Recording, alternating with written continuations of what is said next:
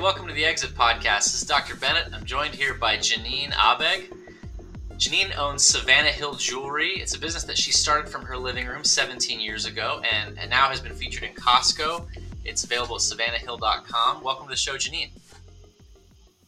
Thank you so much. So, probably the number one reason that people with artistic talent procrastinate starting this kind of business is that there's a million craft businesses and they think, how am I going to stand out? How am I different?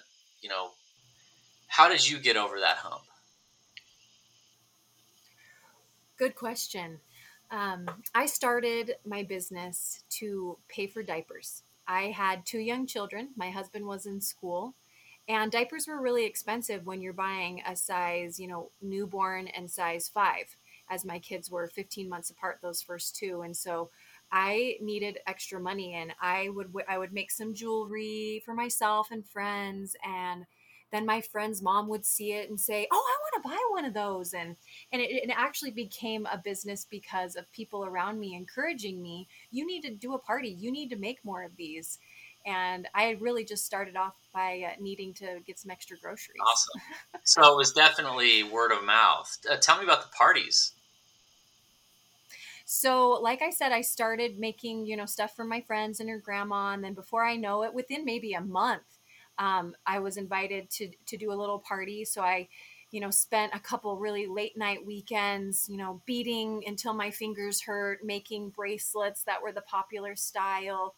And just some kind ladies in my ward, "Oh, come over, we'll have a fun little party." And it really began just like that.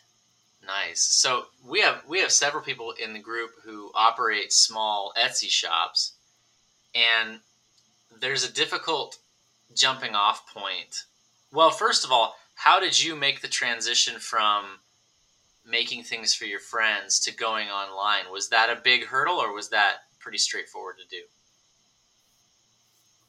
It was a huge hurdle. So after I started doing shows, I also was invited to, maybe think about doing a festival. And in the state, Utah, where I live, there is a really big festival called Swiss Days.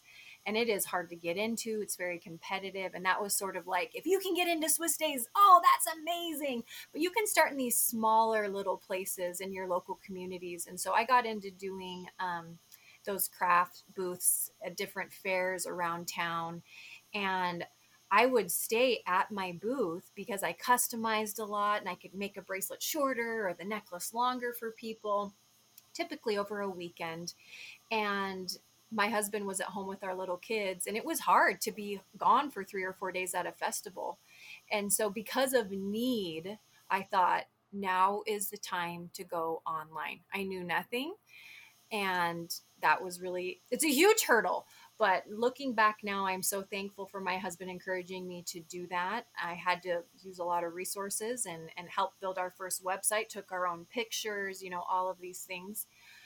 So it was definitely a huge hurdle to do that, but it was worth it. And in today's marketplace, it's a necessity to be online.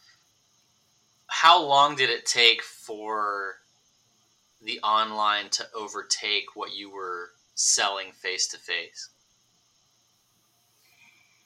I was very blessed to have the opportunity to kind of get on with a startup company, and that company is Jane.com. They're a pretty big company now, and I was one of the first vendors with them. And so I would sell one of my products on my website, which was very simple, for a discounted price on their platform, where they would take a commission, but they paid a lot of money for marketing to get it out there. And I can remember one of those first necklaces I put on as a Jane.com deal. I think I sold 275 necklaces in one morning. Wow. And then that was absolutely insane for me. That turned into a 2-day sale, maybe bringing 976 orders in 2 days. And that was through that Jane.com model where we were paying them a high commission, but they were also putting forward a lot of marketing for us that I wasn't equipped to do. So I feel like we were lucky and blessed to have that opportunity to kind of launch pad more of our online presence because of some of these opportunities I took. So I had my own website, I had Etsy, and then I had Jane. I still sell on Jane today. I don't do as much, but I sell on Jane.com and sell out, certain products there. I sell on my website, and I do also still sell on Etsy. So were you? I mean, 275 orders. Had you already done all the beading and twisting and the crimping, or what was involved in that? So that was like my best friends, my mother-in-law. I need help. I have way too many orders and all these kids running around. And so it was like during nap time, I'm buying everyone Jimmy John's. Let's make necklaces. And so sometimes we would just I would incentivize my friends. You get free jewelry. I'll pay you this. I'll take you to lunch. I'll babysit your kids forever. Please help me. And in those early days, before I had any helpers, that's how we made it work.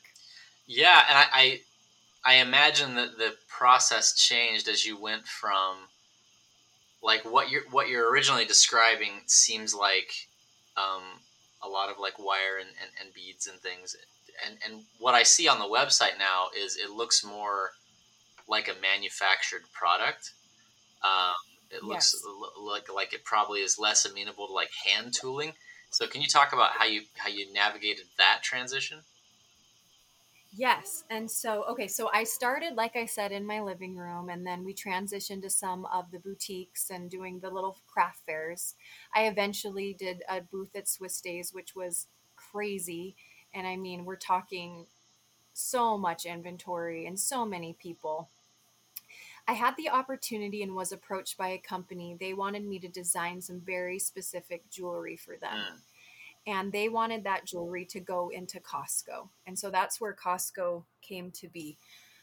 They wanted me to take, I was doing a lot of soldering, a lot of hand work with glass, and kind of the same way you would make stained glass, but I would put very customized images inside of glass that people would want special family pictures, ancestors, pictures of temples inside of these charms. And I sold so many of them.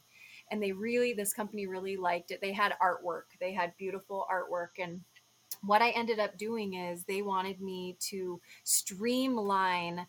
Obviously, I couldn't solder millions of these necklaces or hundreds of thousands of them. And so I was basically charged with, you need to be able to get this mm. manufactured. So within a matter of weeks, I found myself in the Philippines, and I was sitting in a factory teaching these people how to make these charms and making them, interchangeable and different sizes. And so I spent a couple weeks there getting all my molds made, and it was like baptism by fire, like anything else. You learn by doing things, you learn by the necessity that comes to you. Here we have this problem, here we have this roadblock. What are we going to do? I would go to Las Vegas and also Tucson for jewelry shows each year, where I would find new places where I would want to, source my crystals or my sterling silver, whatever, and just go to these shows and meet people and talk to people. I was directed to a certain company. And again, like I said, within weeks, I was at their factory in the Philippines designing the line. That launched me into my production work, where I was having my designs made for Mm, me. I still touch every single piece of my jewelry that you see on my website. There are finishing things that I need to do. mm. Um, but a lot of my stuff is manufactured now at some of the factories that I have. So we have a factory in the Philippines that we use, and a factory in China that we use. And so that's been awesome in helping us scale what we've been doing. Yeah. So did you go straight from getting your friends to work for pizza to sending it out overseas, or did you have an intermediate stage where you had employees? So because I was the jewelry designer, so basically a large company, a successful company hired me to do the jewelry line for Costco. So I was the face of it. I had to go to Costco headquarters. I had to present it. I had to help them understand what we were going to do and where our price points were. And so it was really a neat opportunity because I didn't have the funding to pay for the inventory for a jewelry show at Costco. The road shows at Costco when you go and they're selling the leather recliners, Sure. and they're just the temporary shows that are there for a week or two Right. throughout the year. That was the program I participated in, but often we'd have 2 or 3 shows going on at one time. Mm. And one show, the sterling silver and the product that we had there, it cost about $10,000 per show in inventory. I did not have that. And so it was a really neat opportunity to have the funding behind me to help me pull this off. And so the company I was working for, they helped with all of the employees. I was training everyone. And so that was a very, very unique situation where there was a couple dozen of us working in a warehouse here in Pleasant Grove, Utah, and working on that. And then I would go out to a show, train people how to do it. I'd travel around to different shows, and those were usually on the West Coast, is where those shows were, in Washington, California, Arizona, Yeah. Utah, Vegas areas. So that was a really crazy cool experience.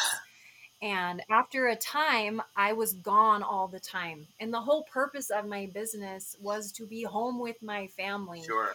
And so after a time, I I sold out of my portion and continued back to doing it on a smaller scale. And I have been back on the smaller scale, not doing the Costco stuff with all the employees and the crazy amounts of volume Yeah. for, I would say, let's see, um, probably 12 years. So a lot of those things happened pretty early on. And now I've been back kind of solely I didn't have, people telling me what they wanted me to produce and how they wanted me to produce it. So that was an awesome chance to learn about manufacturing Yeah. and on a bigger scale. And I intended to go back to Costco on my own, but for personal reasons and others, I really chose to keep it at home Yeah. where I could control the size and be here with my children. And that is the most important thing, is to raise my children nearby and for them to have a mother. Yeah. But it was such an impressive slingshot, early on, and I wonder if you could speak to how did how did you attract that kind of attention? How did you, because you needed these institutional uh, sort of gatekeepers to bring you into the fold, to lift you up and put you in those positions. Um, So the gal who found me, and I would do a lot of festivals. So sometimes they were just like, oh, a Saturday afternoon at this festival, and I had a lot of inventory. I'm always creating, I'm always making stuff. I have a lot of stuff, and I would go to these little shows as a means to, like, let's clear out some of the stuff that I have. And I never expected people to find me. I just thought maybe you'd buy one of my pretty marble bracelets for $24.99, But one gal came one day, and she was the owner of that big company. yeah. And I think it was being in the right place at the right time. And honestly, looking back, I'm so thankful for having that opportunity to kind of go global and to learn the things I learned, and to, like you said, be that slingshot effect. Um, but really, that isn't realistic. I realize that that's not going to happen for everyone. Yeah. The most success that I have found is by trial and error, by the market changes every quarter, it would seem. And I make what I like. And I would say, if you're passionate about what it is that you have, get it out there, talk to people, do festivals, get it on the internet, keep creating, keep doing what brings you happiness and joy. I think sometimes we fight, why do I have this desire? But I really feel like our individual desires, when we're living correctly, are inspired of God.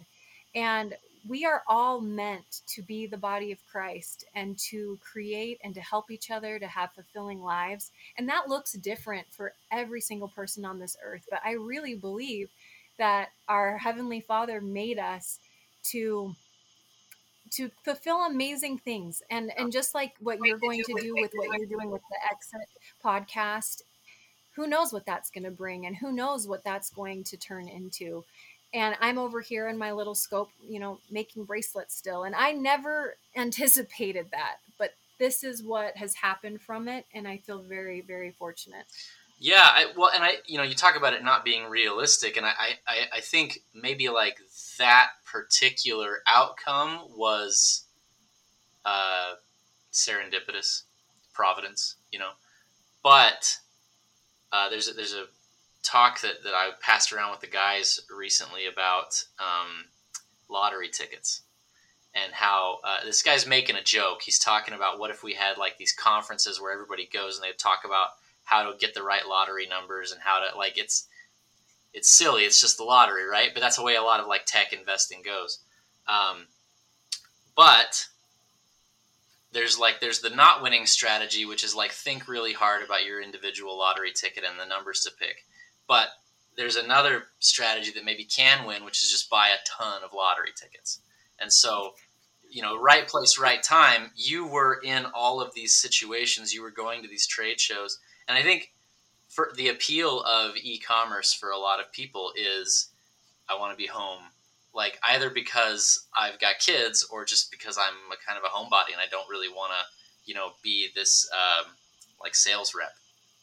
But because you were able to step out into that world of face-to-face, you did find the big break. You know what I mean? And so I think for the guys, so we got lots of guys who are doing this. We've got guys who are one of the guys sells Dungeons and Dragons dice and scented candles. Oh, cool.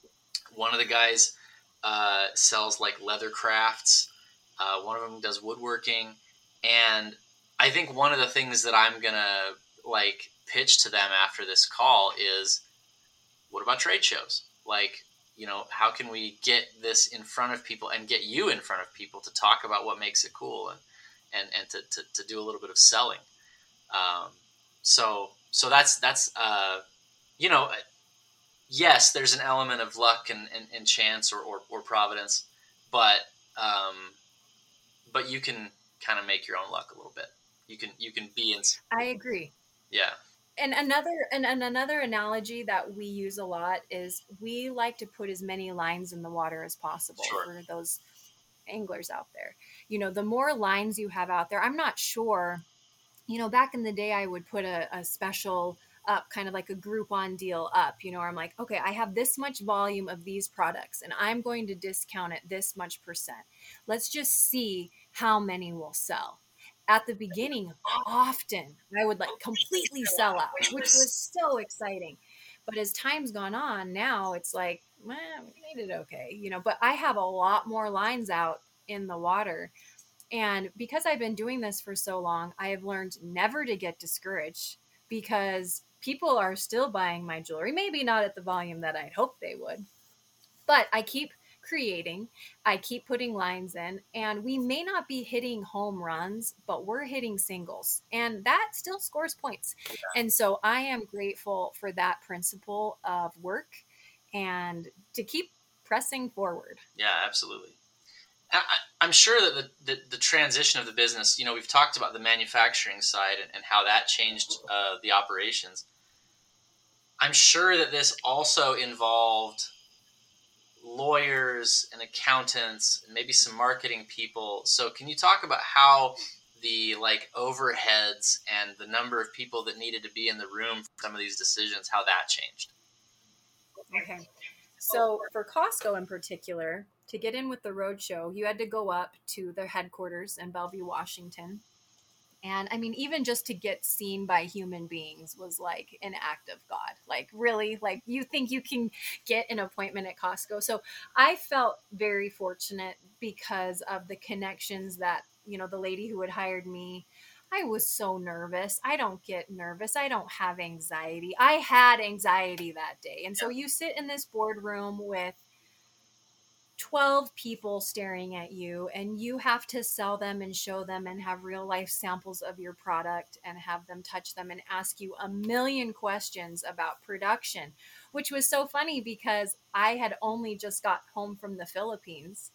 And here they are, just such an infant in understanding how this was going to work Yeah. and have to be able to answer all these questions. So you're basically given, this much paperwork when they say, yeah, we like it. And you have to go through all of that, which we did with experts who had done it, people who had done it. And honestly, everything that we did, it was because of people. I would know someone else would know someone else knew someone who knew someone. And it really is about that network of, I'm at a roadblock, what do I need to do next? And finding someone who knows how to take care of that. That was a very broad answer to a specific question that you answered, but it was one roadblock. Find someone who maybe knows someone, and a lot of times you would continue, but you just keep pushing forward. And honestly, sometimes I'd call Costco and say, I'm stuck, can you point me in the direction of the insurance company that we can, that will be able to insure us, because it's in different states and now we need to insure our employees that are part-time, that were it was just like, I have no idea. And sometimes they'd say, yeah, this other company use this people, so here's this name and number, and so I was never afraid to ask for help. And that's how we do it. That's how I continue to do it. Yeah, one of the biggest revelations of running this operation is, I have an MBA, which means I know, and I'm an inch thick on a lot of these topics, and but the value of having the right people in the room and knowing where to find them, and getting them together is enormous. And that's a huge part of what I do for the guys is just to, a lot of times I do not have the answer, but I know the guy who has the answer. And I, it took me, it really only took me like one group call to trust that, because we had this guy who needed some help, and I was just blown away by what the other guys had to bring to the table. Like there's huge value in being able to get the right guys in the room. So yeah. Amen. I totally believe that. Yeah. Um, okay, so what drove the you talked about the family situation being the reason you moved away from brick and mortar, right? So how do you source the materials for this business, or how did you do it, and how do you do it now?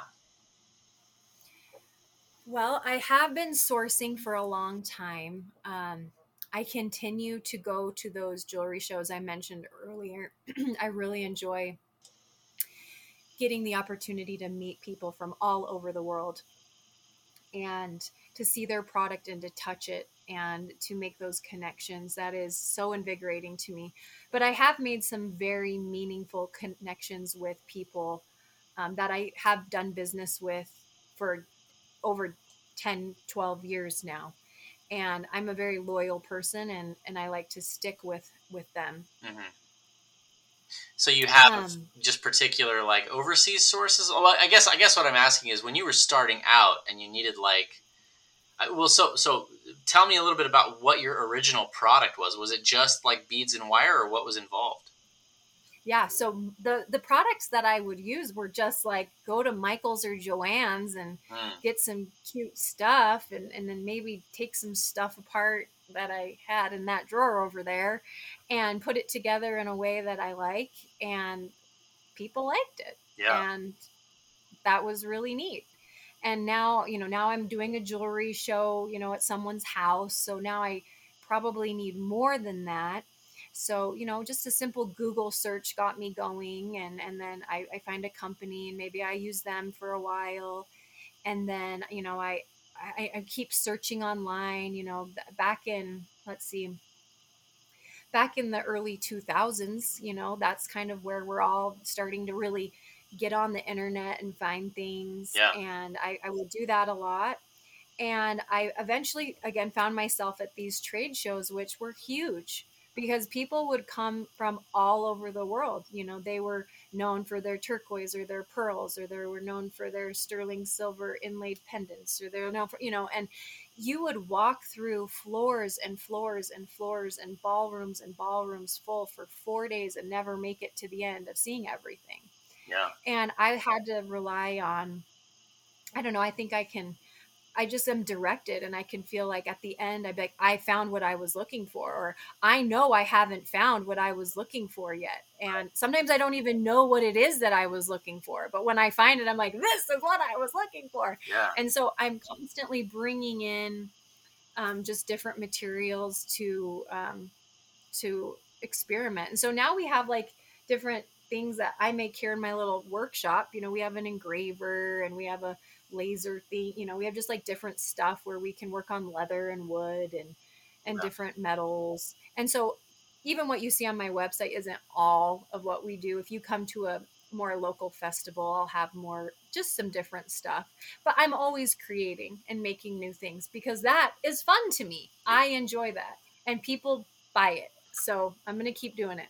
Yeah. Well, and I mean, I think, maybe as part of the nature of your business, you kind of have an obligation to stay current. And so, well, just being in those trade shows and getting access to the materials, it's another lines in the water thing. You have to just be where these types of conversations are happening so that you can find what you need. And I love a Google answer. I love it when the answer is just Google it, because I feel like so many of these small businesses are hamstrung by, like, surely the professionals have a secret. Surely there's some back door that I need to find to get into, like, how do I source this? How do I run this? And so when I hear, oh, you just Google it, then like the people are just liberated to be like, well, okay, then I'll just Google it. And then they can start to execute instead of going around and around in their minds about it. I love that. That's true. Um, so when you are, well, tell me a little bit about how much labor you put in yourself, and like what little touches do you do after the manufacturing process? Okay. So a lot of times the things you see on my website, they're component based, and then I'm putting them together. Mm-hmm. And so sometimes it would mean I'm adding a stone, I'm setting some crystals, I'm adding a specific initial or an engraving. We're adding different, customizable charms. And so I like to, if Personalization. something, yeah, exactly. And I think that's what has always been a neat thing, is that we really can customize a lot of our things. And that has been, there's just some staples that we've just sold so many of over the years that I update them and bring new things to the table, but they're just popular. They're just a classic gift. They're not expensive. People like them, and we sell a lot of them. Bread and butter. Yep. Yeah, Lots of single hits. My little boy plays baseball, and it's just like, get on base. And that's yeah. what we're doing. I love Yeah. it. I love it. Get on base. Um, what's your process when you're thinking up a new design? Do you build mock-ups? Do you have drawings? How do you go about creating something? Yeah, a little bit of all of that. A lot of times my inspiration comes, both things temporal and spiritual, at like 3 a.m. It is so annoying where I'm woken in the middle of the night and I am wide awake and it's quiet, and ideas come to me. Ideas come to me for lessons at church. Ideas come to me for jewelry that I need to do for the upcoming season. And I feel like Heavenly Father just blesses me with the ability to get information line upon line based on what the needs are of our family. I would laugh. Sometimes I can remember 3 of my kids' embraces, just how expensive that was. Yeah. And all their different things. Having kids are expensive. Right now, we still have some embraces. We have 2 driving, double the auto insurance. I had no idea. I was just like, what is going on? But I feel like every time we need a little bit more money or whatever it is, there's a way opened up to be able to do that. And I'm thankful for that. I don't exactly know how that works, but I get woken up at 3 in the morning and information comes and I follow it as best I can. Sometimes I wake up in the morning and go, what was that? So I have to try to write it down or I get hate up that. and That's the yeah, worst thing when you lose it. that has taught me that you never lose it, Yeah. because that is valuable information. So I utilize the notepad on my cell phone a lot in the wee Yeah. early morning. Yeah. I've definitely had to learn that too. Is even if I don't have a brainwave, if I'm up for no reason, I take that as, hey, I'm trying to talk to you, Yeah. and I'll get my scriptures, or I'll get my notebook, or I'll try to open up whatever is supposed to come out, Yep. and I'm listening, right? It's right. like I'm listening. I'm here. Okay, go ahead, and then I can write it down and go to sleep. That'd be great. um, so okay, but then once you have the idea, um, is there like, because I mean, some of these products, they don't look like something you could just build for yourself. So, what's the beyond the ideas phase? What happens when you go, okay, I'm gonna make a prototype. I'm gonna send. Do you send it to the Philippines? Do you have to like show them how to make it? How does that work?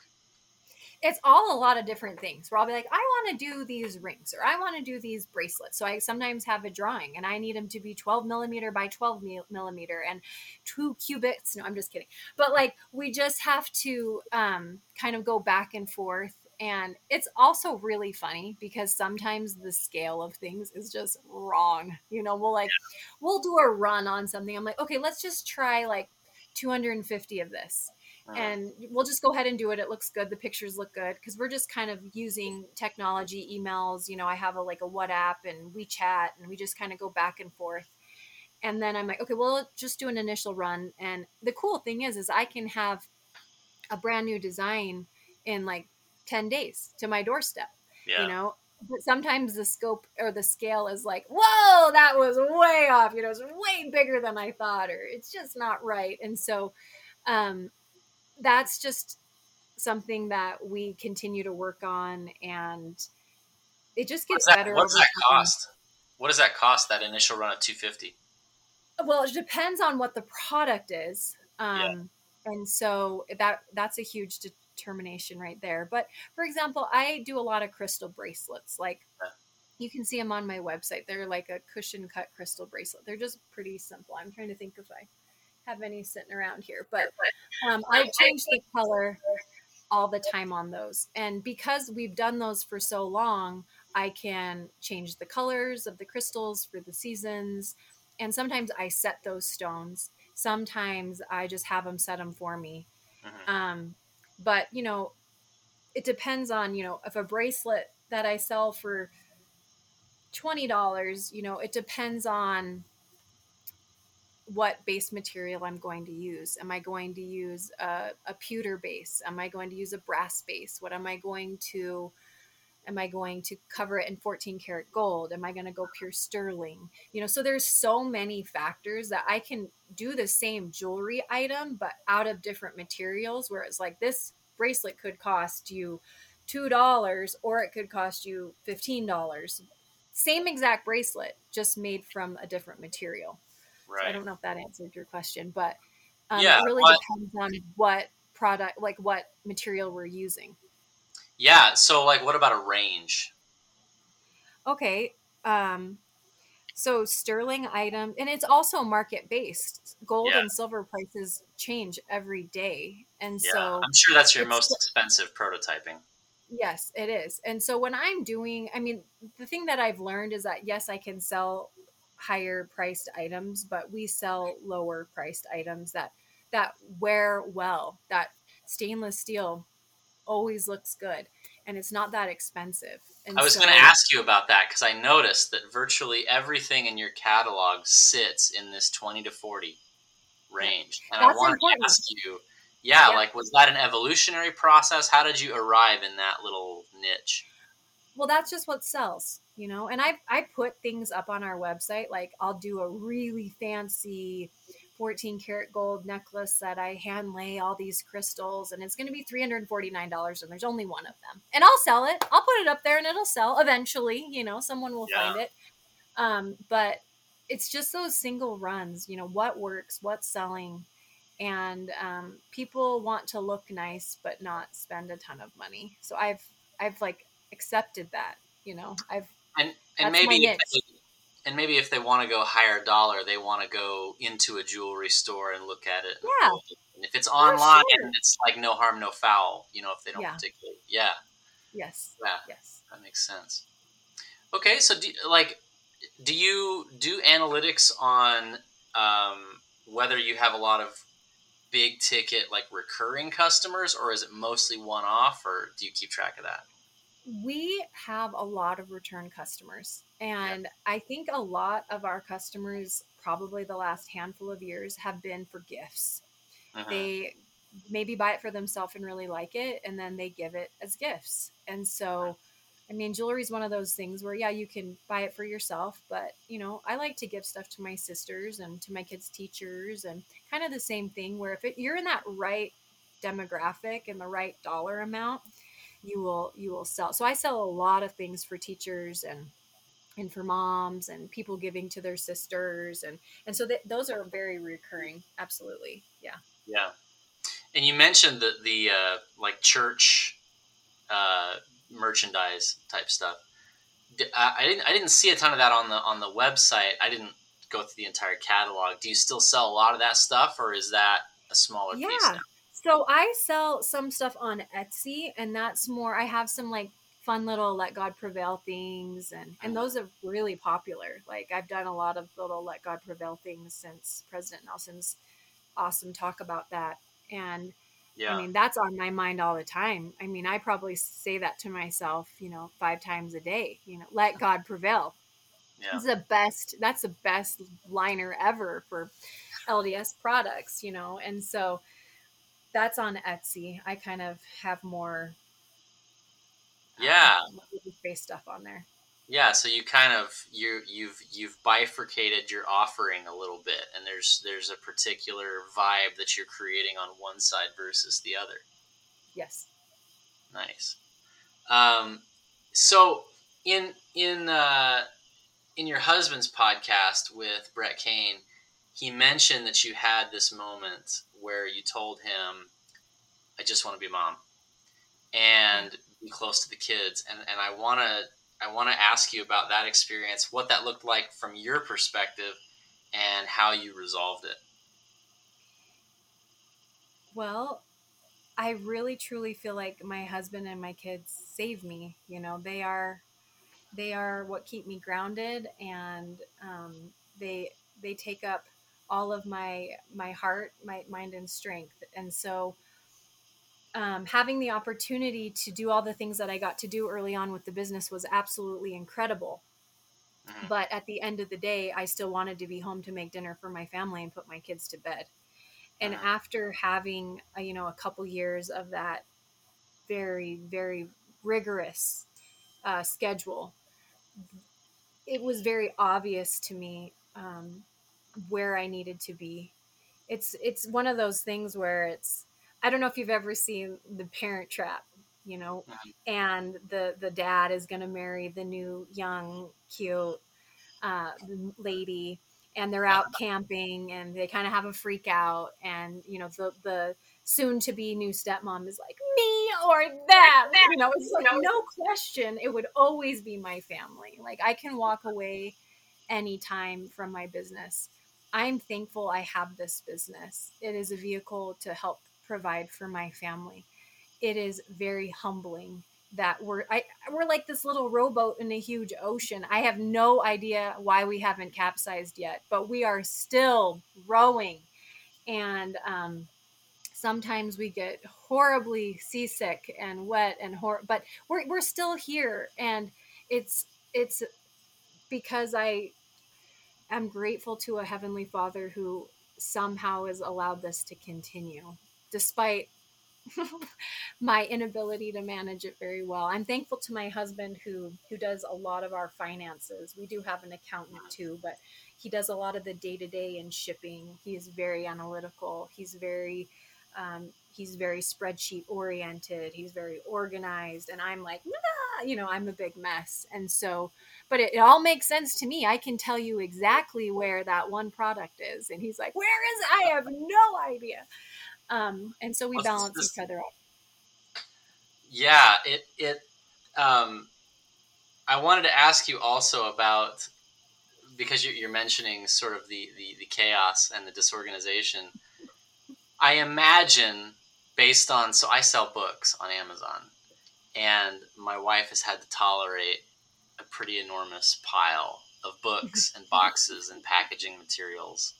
Um, I gotta think that this house, this business, probably occupied a pretty decent portion of your house for a minute while you were building it.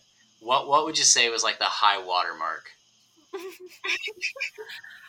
Well, there's been times where we were on our dining room table. And when it gets to the point where, you can't even, push the corner of the jewelry items aside to have your bowl of instant ramen noodles, that's when we need to make a change. We now are fortunate to have we live in an old farmhouse that was built in 1940, and it was on a large dairy farm. And so now it's only about an acre or two, but one of the outhouses is like a little 2-bedroom apartment that we used to call the chicken shed. We have 17 chickens, and we enjoy gardening and being outside with our family. And this would hold like our chicken feed and our rototiller, and there was like an old canoe. And at some point we had a warehouse about 10 minutes down the street, and we decided, "Hey, let's convert the chicken shed into our office."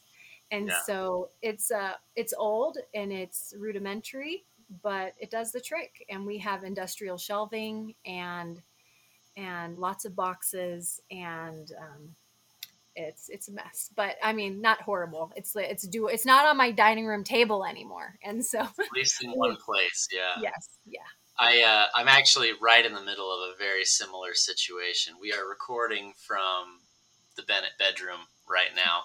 All right. Um, it's occupying a corner of a not particularly huge room. You can see the crib in the background there. Um, and I've got this little outbuilding just like that that's got my riding mower and a bunch of other stuff in it.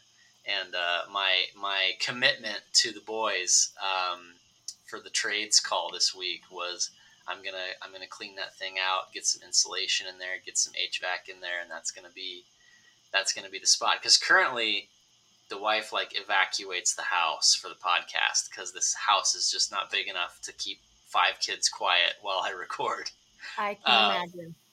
yeah, and that's not sustainable. So we're headed to the shed out there to You start will recording. love it. You will love it. And again, I'm sorry for the technological difficulties that we had early before we got started. I have had the same laptop that we were trying to make work since 2007, I think.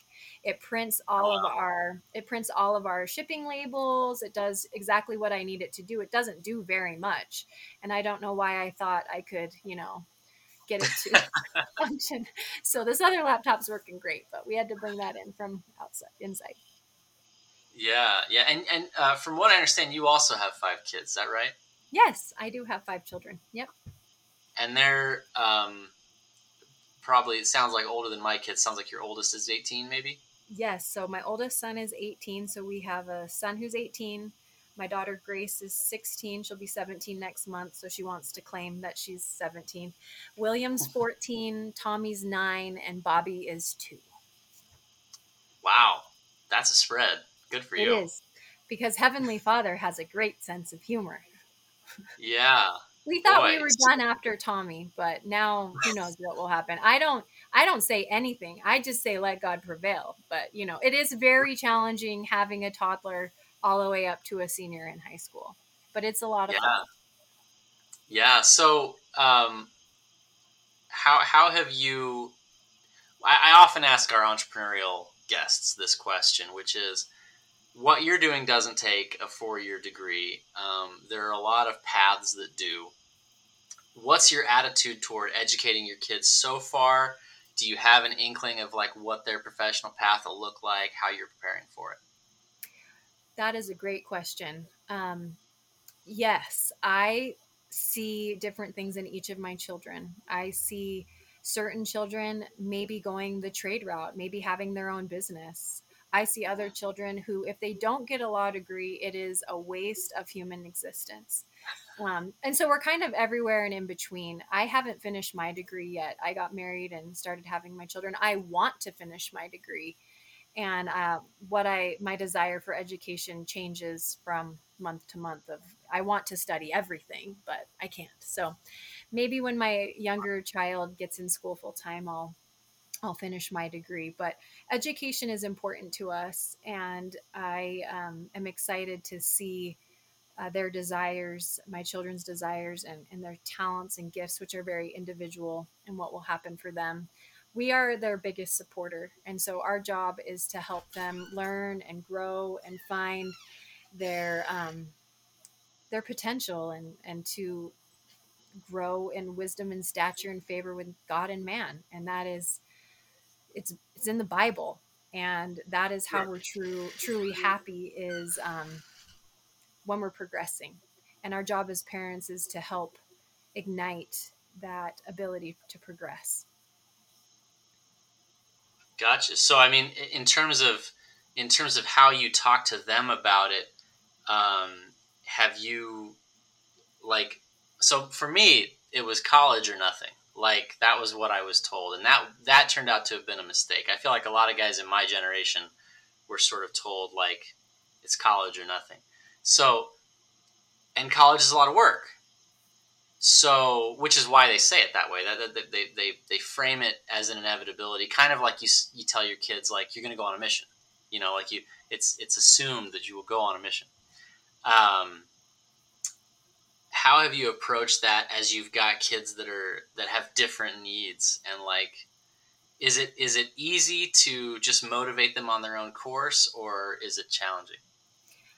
I think some things are very easy to motivate and others are tremendously challenging. I mean, my husband graduated from college. He's also an aviator. He's a part time corporate pilot, is one of the things he does, and he loves that. And he went to school for aviation. And now, knowing what he knows now, he's like, why did I go to school for aviation? I should have gone to school for something way more useful. That was so dumb of me.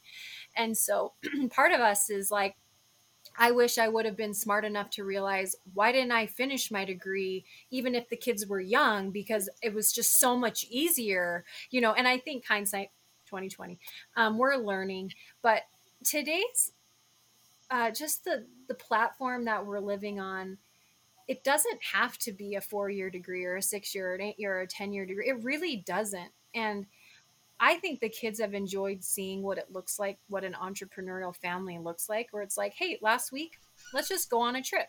And we were able to check out and go on a trip together. And that was really, really neat. Whereas if we had a normal 9 to 5 job and my toddler went to a babysitter, and, we couldn't have done that. And so we talk a lot about, you know, what our life is like, what things we like about it, what things we don't. We know that when Christmas comes around, mom is going to be really hectic and working 17-hour days because of the order influx. And we don't like that. And so we're trying to make plans about what can we do better next holiday season. So every year we always have, oh, how are we going to make it better? And there's good Yeah, things in both. how do you manage? I'm imagining if I'm in a seasonal business like that, it's gonna take me a minute to settle on like a monthly budget. Like this is how much I'm actually gonna have this year. How have you guys leveled that out? That is so hard. We are still trying to figure that out. Yeah, What we do, since we've been doing it for so long, is we like to look at like 6 months. Let's say, let's look at 6 months worth of income. Let's take out the high, let's take out the low, let's find the middle. And that is sort of like what our monthly goal would be. hmm. And so that is how we have kind of found like these benchmarks. We do the same thing with groceries. Like, how much have we spent? in the last 6 months on groceries. Take out the high, take out the low months, and let's try to find that sweet spot. So we're Yeah. constantly having to, have meetings and calculate and average and make goals and remake goals and cancel that goal. Let's try this goal. It's hard because you don't know. And the number one thing I can count on, and I know this sounds so cheesy, but it's prayer. It's paying your Yeah. tithing. The Lord has always provided for us. We have never gone without. And I am so thankful for those lean months, which teach us diligence and humility, and those months where we're like, wow, that's awesome. Let's take a couple weeks off. So, Yeah. Yeah, I mean it's like for me right now I'm routinely having changes to my income that would have been either a promotion or a demotion at my corporate job, right. like a significant promotion or demotion, and and yeah, getting used to that roller coaster is quite a ride. And there's another element to that, which is for you, um, you're ideally on this upward trajectory. You're growing as a business, but you're growing like this, Right. because of the sine wave, the seasonal character of it. And so predicting how high the next high is going to be and how low the next low, that's a huge analytical challenge. So well, cool. So what's the next step? So this operation seems like it meets your needs, meets a lot of your wants. What does the future look like for you? Sometimes my husband and I talk about this. Is there a chance that he could get a full-time aviation job? Yes, Mm, there is a chance. And sometimes it's really tempting to be like, oh, could you just go get a full-time aviation job so that we don't have to do the business anymore? And sometimes it's mm, like that would just be like the magic wand. And then we're brought back to reality, and then we really remember that, wait a minute, we like working together. We have learned so much, and we like the lifestyle. So we mhm. usually end up with, no, we want to keep the business. We definitely want to keep the business. And what do we want to do better? And where do we want to be next year? And what goals do we have for our retirement? And we usually end up with new goals for the next year, and what we're going to try to do. And I don't see the business going anywhere. And I even have Yeah, one of my children who's like really fascinated by all of it, stones and stuff. And he's a boy, he's 9. He like loves stones and like geology, and he just like, mom, someday can I take over the business? I'm like, oh sure, I guess. And yeah, if you want to. um so that always made me laugh, but I don't see it going anywhere, and we continue to adjust and see where it goes. yeah, I'm not exactly sure. I am thankful that we have a platform to provide for our family, and I hope that we can be wise with what we're given stewardship over, so we can, prepare for the next chapters of our life. do you think about changing the nature of the business or expanding into some new product, or do you like kind of the steady state that it's at? I'm not opposed to opening up into different venues, and I feel like we sort of have with some of the church items. I haven't always done stuff like that. I mean, here and there, it's sprinkled in. But the exciting thing, like some of the metrics I was looking at earlier, we send a lot of our jewelry to the East Coast and down south. I Mm, mean, looking at packages over the last few weeks, I was like, Louisiana, Texas, North Carolina. I mean, obviously everywhere, but sometimes it blows me away how much we're sending to the south. And yeah, so it's just as we adjust and make new things, I think certain things are more popular to certain demographics. And I just keep creating and just keep seeing what's going to happen. cool. Yeah, it's interesting about your son being so interested in like stones and geology. I've had this wild burr to do some like metalworking recently. I've been watching these YouTube videos about silver refining, like where you use like copper wire and you run a current through it and it just pulls in the silver and you melt it down and you create like ingots and bars and stuff. Um, which is like a very different, it's very different, like aesthetic, a very different flavor than what you're doing. But I wonder if your boy might take it in more of like that direction, like, because it's, just the different gender flavor. I love But it. it's Yeah. the same fascination, you know what I mean? Yes. Yes. Sometimes some people always joke. They're like, when does the men's line come out? Where's the shark tooth necklace or the bullets? I'm like, oh, maybe I should. I don't know. We'll see what happens. Yeah, there's definitely like some potential for some brand confusion there, Yeah. but it's a cool idea. Well, listen, this has been a lot of fun. It's been great getting to know you. Anyone that wants to learn more about what Jenine here is doing can check out SavannahHill.com. She's also got an Etsy shop that I'll include in the podcast description. If you're interested in learning more about what we do at Exit, you can check us out at exitgroup.us. Follow us on Twitter at exit_org, or follow the podcast at exitgroup.podbean.com. Thanks so much, Gene. This was a pleasure. Thank you so much.